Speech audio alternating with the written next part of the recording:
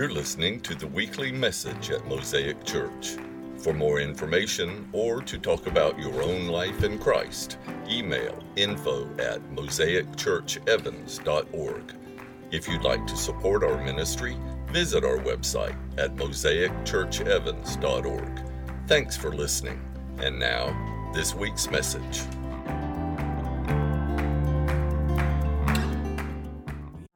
So let's read this together. Let's get to it. Let's read this together.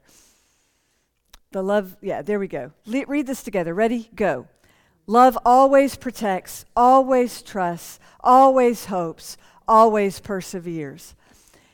We've been looking at each one of those words, protects, trusts, hopes, and perseveres. But there's one word that we really haven't talked about a lot, the always part.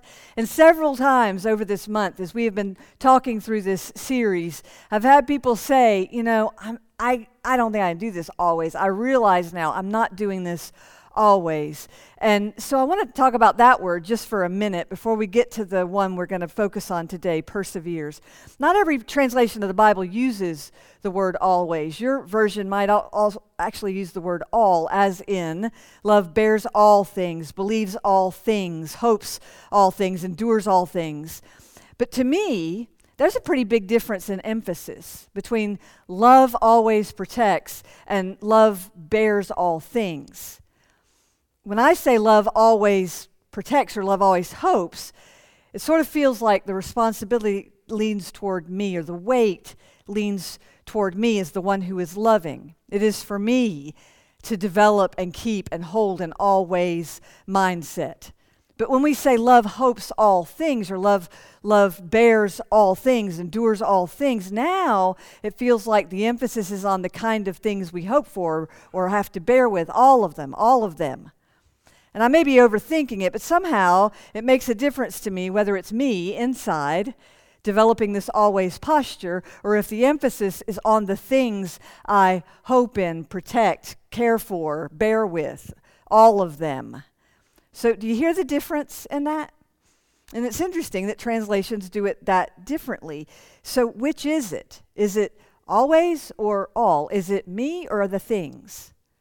And the answer is yes. Yeah, that's right. The answer is yes. That's why this is a hard word to translate. It's me always leaning in, always working to surrender my own attitude to God's love. And it's also me learning to see everything the way God sees it. Learning to see everything through a redemptive lens so that I really begin to understand that God can look at anything and see. It's sort of like we had a dog named Lucy when Steve and I first met. And Lucy was scraggly, hair moving in every different direction. Every one of his teeth moved in a different direction. No two teeth went in the same direction. And he had she had an underbite. And the first time Steve visited me in my home, I held up Lucy and I said, "Isn't she the most beautiful thing in the world?" And Steve thought to himself, "Well, then there's hope for me." I can love this woman because she's looking at me through the same eyes she's seeing that dog with. That's what we're after. We're trying to see the world through eyes of love. And as we develop this always mindset. So that's what we've been thinking about this month, what does it mean to be an always family? It's about rewiring ourselves so that instead of distancing as our default, we're learning to lean into our relationships. And we've discovered over and over again that any one of Paul's descriptive words for love in 1 Corinthians 13 requires intentional habits inspired by, empowered by, sustained by the Holy Spirit. So we've asked ourselves, how do we protect without doing things to harm others? And how do we trust when trust has been damaged? How do we stay focused on hope and potential when reality would rather tell a different story? And today we're going to talk about how we hang in for the long haul, way past good sense, knowing that the transformation in our own lives, as well as the transformation in the subjects of our love, is a journey, not a moment. So all this is about how we live inside our relationships, but ultimately, this is about living inside community, right?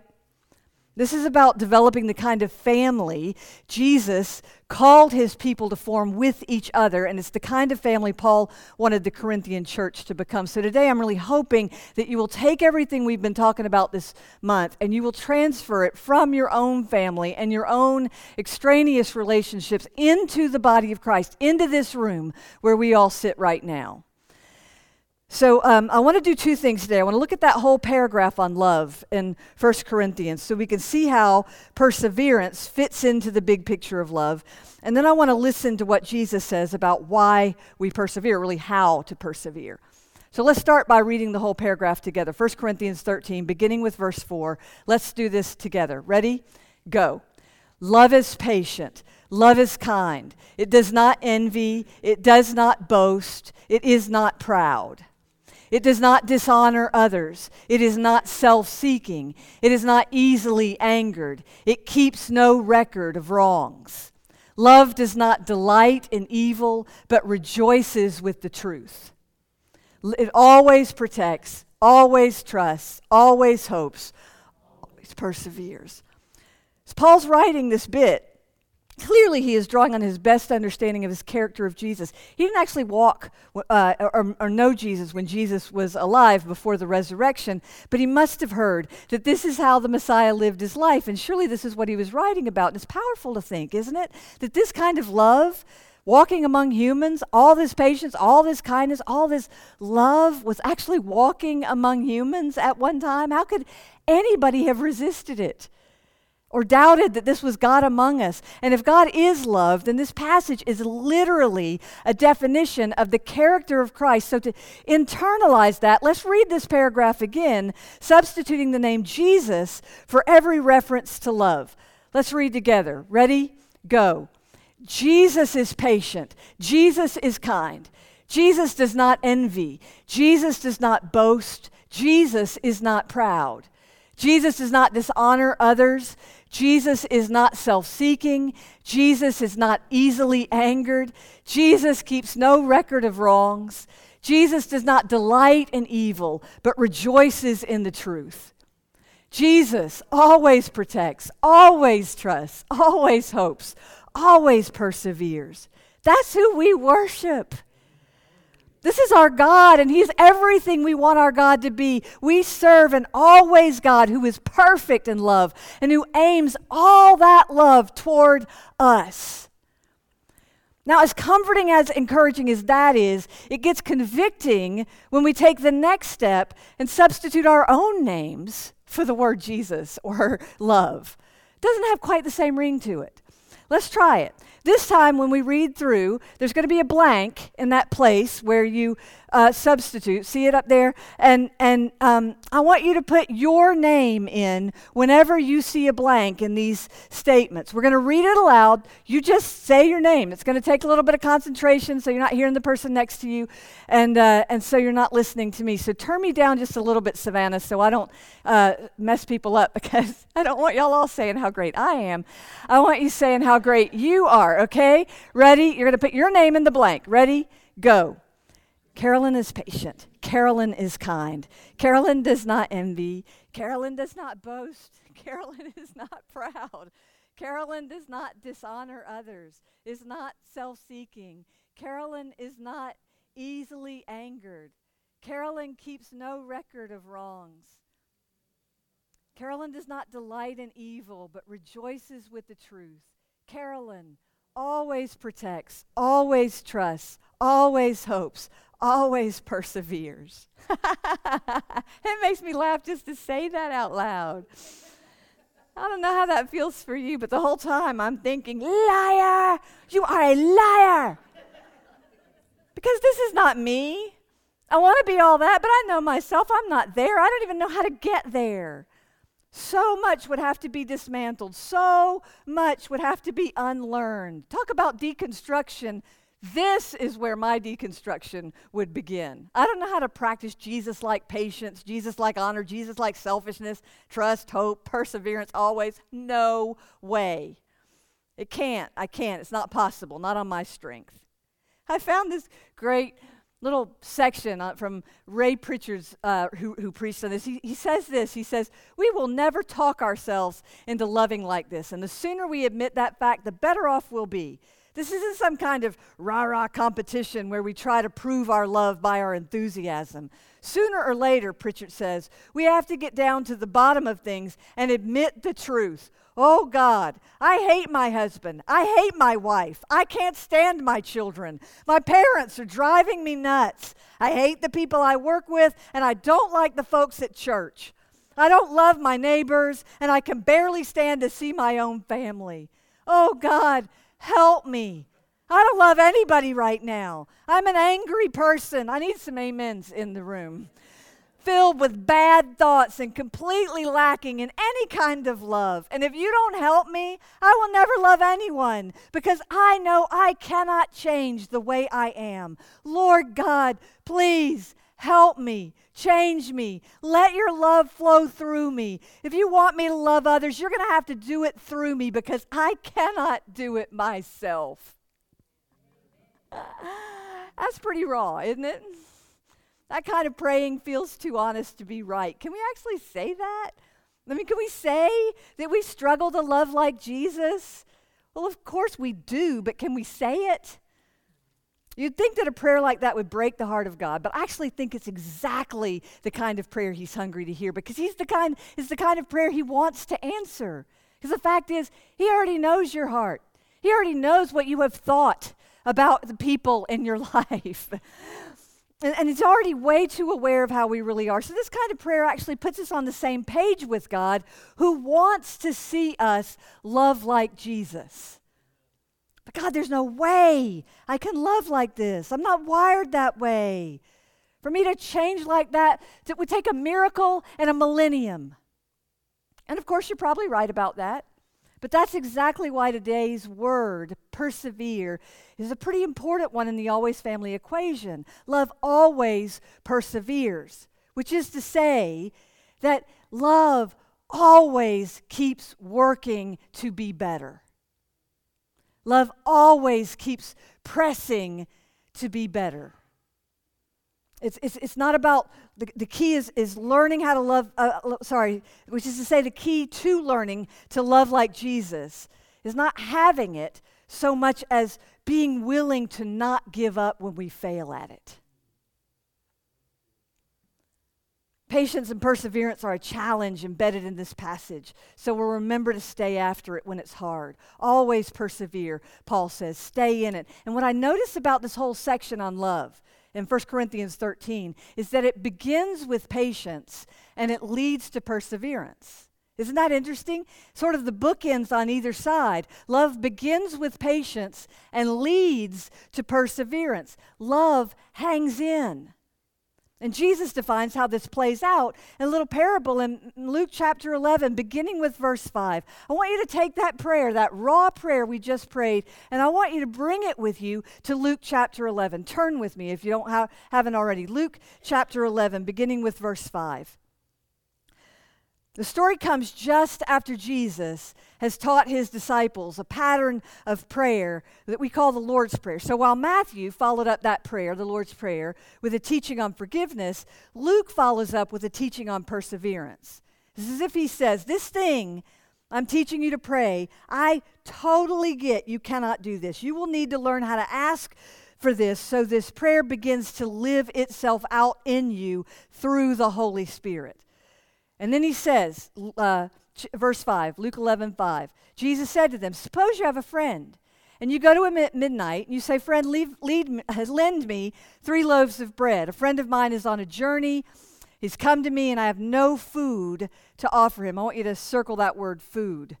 And suppose the one inside answers, don't bother me. The door's already locked. My children and I are in bed. I can't get up and give you anything. I tell you, Jesus says, even though he will not get up and give you bread because of your friendship, yet because of your shameless audacity, he will surely give up and give you as much as you need. So I say to you, ask and it will be given to you. Seek and you will find. Knock and the door will be open to you. For everyone who asks receives, and the one who seeks finds, and to the one who knocks the door will be opened.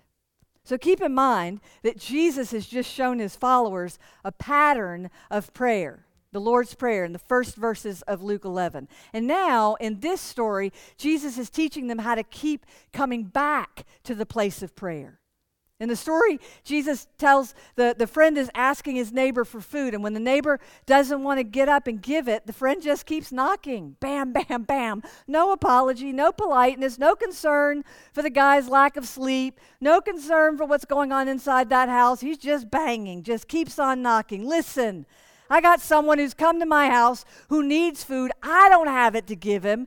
I know you've got some food in there. You're going to have to get up. You're the guy who's going to give me what I need so I can feed the people who have come to my door. If you lay that parable on top of 1 Corinthians 13, there it is. I can't love. I don't have it inside myself naturally. Here I am inside my life, inside my situation, and I have got nothing to give the crazy people you have put in my life, Jesus. If I'm going to love like you love, Jesus, you're going to have to get up, come to the door of my heart, open it, and give me what I need. That's a bold prayer. And right here, Jesus tells us it's okay to pray that way. In fact, he uses a word, verse 8. I've talked about it before. I love this. Shameless audacity. The Greek is something between shameless and persistence. It's someone who is desperate enough for his goal, not to care what anybody else thinks. In the margin of my Bible down here, I've written persistence to the point of annoyance. No shame, modesty, or reverence. Shameless audacity. Perseverance. It's not casually asking God to save us from an inconvenience. It's not politely saying what we think God wants to hear. This is the kind of praying we do when we know it's not going to happen unless God shows up. I am going to bang on his door because I know I got nothing in my own fridge, which most of the time is actually really true. And I have got to go someplace else to get what I need in order to love the person who has come to my house. So here's this friend, which is you, which is me, banging on that door at midnight, way too late in the game. And he just keeps at it. And you know what? I love that friend. You know, I happen to be a fan of shameless audacity, of having the grit to stay in it, to believe it's never too late, to hang in for as long as it takes. That's a big piece right here. If you're going to start praying for God to give you a heart that loves, that always protects, always trusts, always hopes, always hangs in, then you're going to have to dig a deeper well in prayer than what you've been digging. Someone somewhere said it's a lot of us live our lives like a person who wants to dig a well, but we go about it all wrong. We dig a few feet here and a couple of feet there until the whole field is pocked by all these shallow little holes, but none of them go deep enough to get water. And the moral of the story is if you want to reach water, you have to stay in one place long enough to dig deep. I think that's exactly what Jesus is teaching us here. He's saying something about the state of too many prayer lives, especially when it comes to hard relationships, when it comes to community in general. He's saying that if you're not getting the answer you need, if your prayers don't get the results you're after, maybe you haven't dug the well deep enough. Stay in it. Persist to the point of annoyance. Stop being polite in your prayers. Persevere. Cry out for things that simply will not happen if God doesn't show up. Stay in it. Keep on asking. Keep coming back and keep coming back long past good sense, beating a path to God's door. Because if you keep beating that path, if you keep digging, if you keep going deeper and deeper into this passionate request for an always love, to be part of an always family, you will eventually strike that deep well of love that is the heart of God. Margaret Thurkelson talks about years of getting up early every morning, crying out for God to reveal to her his heart of love. And for years, she cried out and cried out and cried out. And one day, she felt it. She broke through, and she felt the love of God. That's what we're after. That next section, I've already read it, where he says, I say to you, ask and it will be given to you. This is verse 9. Seek and you will find. Knock and the door will be open to you. For everyone who asks receives. The one who seeks finds. And to the one who knocks, the door will be opened. This is Jesus teaching his followers what Paul taught the Corinthians. Always persevere. Stay after it. Don't give up. What if our waiting is more important than the thing we're actually waiting for? I mean, the whole next section, and we don't have time to get to it today because it's this whole thing, is actually the end result is how much more will God, our Father, give the Holy Spirit to those who ask him? I mean, what if our waiting is really about getting the heart of God? Persevering may actually be more important than the thing we're waiting for because it builds in us the character of Christ, the heart of God. In Paul's encouragement to first century Christians dealing with pressures of faith, he writes that suffering produces perseverance, perseverance character, and character hope. Perseverance in Paul's use of it is about handling pressure with grace. It's that solid biblical word that gives us the sense of a floor beneath our feet. It's a prescription for allowing tough seasons and tough relationships to build character. So I hear you, Holy Spirit. Hang in there. Wait. Don't force things. The storm will pass, the dust will settle, the wind will blow, the light will shine, the batteries will recharge. Persevere. And use the waiting to let Jesus build into us what we do not have on our own. I've been reading a great book by Angela Duckworth. She's a psychologist who works mostly with kids, and her book is called Grit, G-R-I-T. If you're a TED Talk listener, she's got a couple of talks on it, a short one that's just 6 minutes and then a long interview that's about an hour. You should listen. Grit, her study, is the study of what makes people great. So Duckworth studied great people, rare people. She studied candidates at West Point and participants in the National Spelling Bee, people who made it to the top of their mountain. And after all her study, Duckworth is convinced that it's not talent or skill or even getting the right breaks that make a person great, though of course sometimes a break can help. She's convinced that the single greatest factor playing into our success as human beings is our ability to hang in there, to persevere. She calls it being gritty, to know ourselves as people who persevere, to hang on long past good sense. And there's an equation to it that Duckworth teaches. She says perseverance plus passion equals grit. Perseverance plus passion equals grit. I need to be able to hang in there, but I need something that I'm passionate enough about to hang in for, and that will make me gritty. It's not talent. It's what Jesus said. It's shameless audacity, grit, a passion for staying in it for the sake of the one you want to love until Jesus answers. So true grit is a holy posture. Somewhere along the way, Duckworth connected with the coach of the Seattle Seahawks. I think he actually called her after listening to her TED Talk because he wanted to tell her that the one thing they teach their players on the Seattle Seahawks, the one thing they teach their players is grit. They even have a chant on that team, always protect the team, no whining, no complaining, no excuses. I love that. Always protect the team, no whining, no complaining, no excuses. Doesn't that sound just like Paul? And she says this, the bottom line in a culture of grit is this: if you want to be grittier, find a gritty culture and join it. If you're a leader and you want the people in your organization to be grittier, create a gritty culture.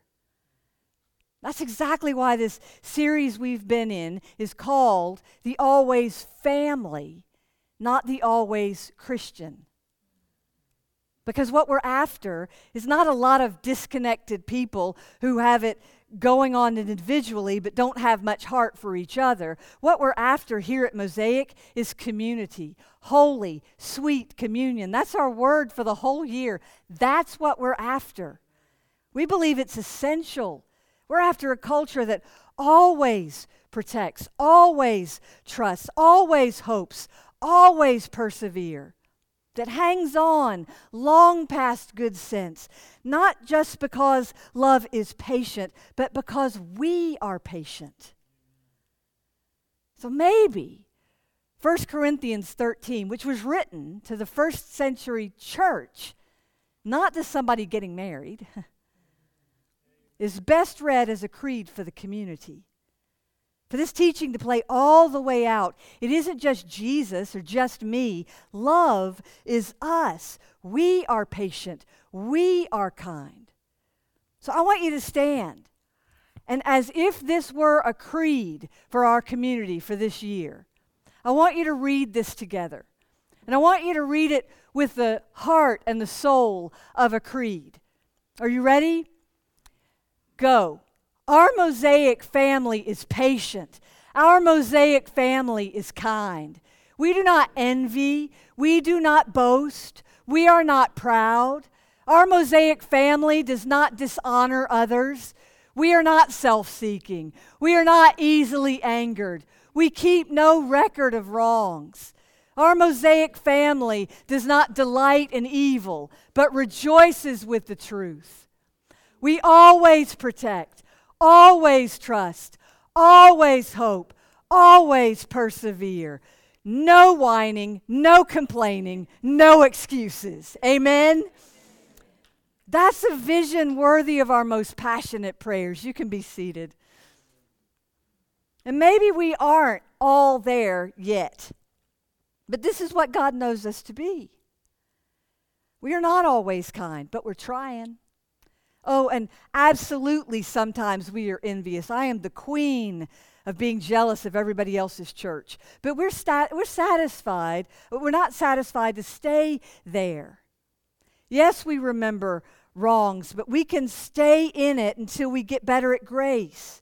We'll keep on asking, keep on seeking, keep on knocking, because we want to always, always believe the best, hope for more, trust completely, and hang in there with each other long past good sense. Because far more than being great at it, the kingdom values people who keep shooting for it. So take a minute right now and look around at the people around you. This is the first service people. Look around at the people, all the people. Look at everybody. Look at everybody. Look at each other. Are you willing to always protect each other? To always trust each other? To always hope the best for each other? Are you willing to always persevere because you know in your heart of hearts right now you're thinking, I can't do it always. But are you willing to beat the path to God's door over and over and over and bang on His door and say to Him, I don't have it in myself to love the people I'm in church with. But you, Jesus, have the food. You have it. Or I'm thinking about our Maxwell House friends who are watching right now. I don't have it in myself to love everybody at Maxwell House. But you, Jesus, you have the food. You have it within yourself, Jesus. So I'm going to ask you, I'm going to keep on asking, shamelessly, banging on your door until you give it, because without you, I've got nothing. You remember that prayer from Ray Pritchard? The one I read a few minutes ago? Here's how it ends. I want you to get your communion elements out before I read it.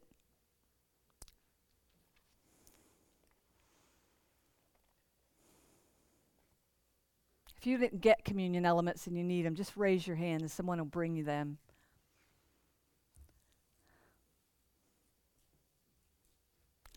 Yeah, the way you do the elements, the little COVID cups is what I call them, is just pull the little clear piece off first so you can get the wafer, and then you can pull the other piece back and get the juice. But don't do anything with it yet. I just want you to hold your elements. And I want you to go into the place of prayer. And we're going to take a couple of minutes to do, I'm going to read this piece from Ray Pritchard, How It Ends. And then I'm going to just kind of walk you into a meditation on the love passage in 1 Corinthians 13 and let you consider what Jesus is and where you need to confess and where you need to pray and bang on the door. God, help me. I don't love anybody right now. I'm an angry person filled with bad thoughts, and I'm completely lacking in any kind of love. And if you don't help me, I will never love anyone because I know I cannot change the way I am. Lord God, please help me. Change me. Let your love flow through me. If you want me to love others, you're going to have to do it through me because I cannot do it myself. So, Lord, I just need to confess the places where I've not been patient.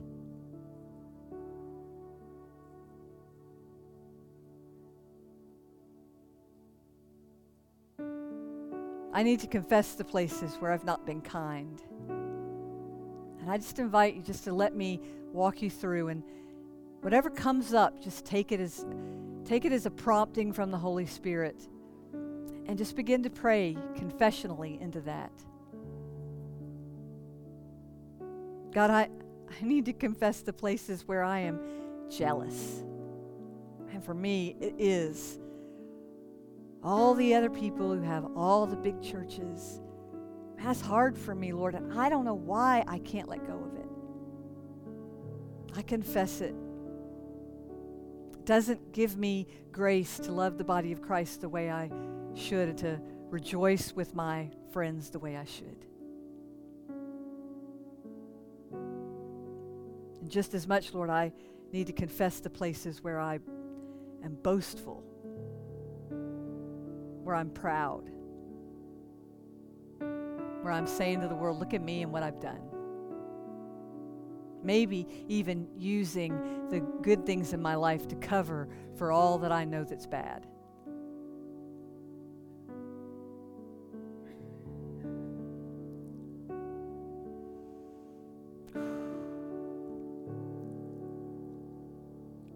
Lord, here's the deep one. We need to confess the place where we have dishonored others. Most of the time in our hearts, not out loud.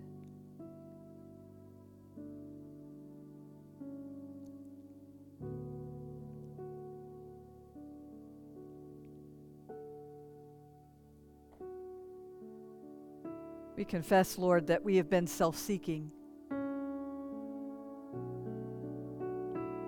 We have profited from other people's pain, or we have profited and not even known about another person's pain in the process. God, we confess the places where we're too easily angered and where we have held on to offense. God, we pray deep prayers of confession over the spirit of offense that lives in us.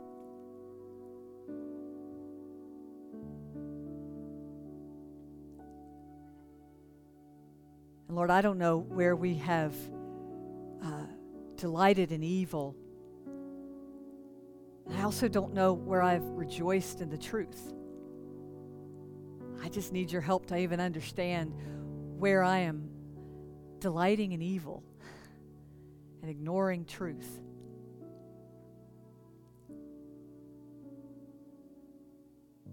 And now, God, we are banging on the door.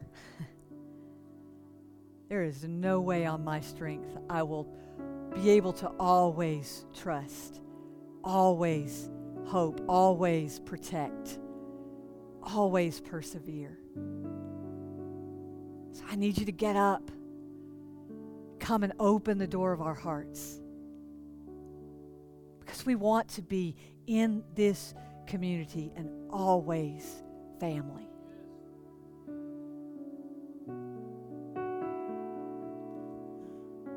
Let your love flow through us, Lord. If you want us to love others, you're going to have to do it because I can't do it myself. I do thank you, Jesus, that we have this incredible gift of Jesus, this incredible model and example. And I'm thankful, God, for the Holy Spirit. Thankful that your word promises that if we confess our sins, you are faithful and just and will forgive our sins and cleanse us from all unrighteousness. So in the name of Jesus Christ, you are forgiven. Thanks for taking the time to listen to our message. If you live in the area and are looking for a church home, we'd love to see you. Visit us or check out our website at mosaicchurchevans.org for more information. May God bless your day.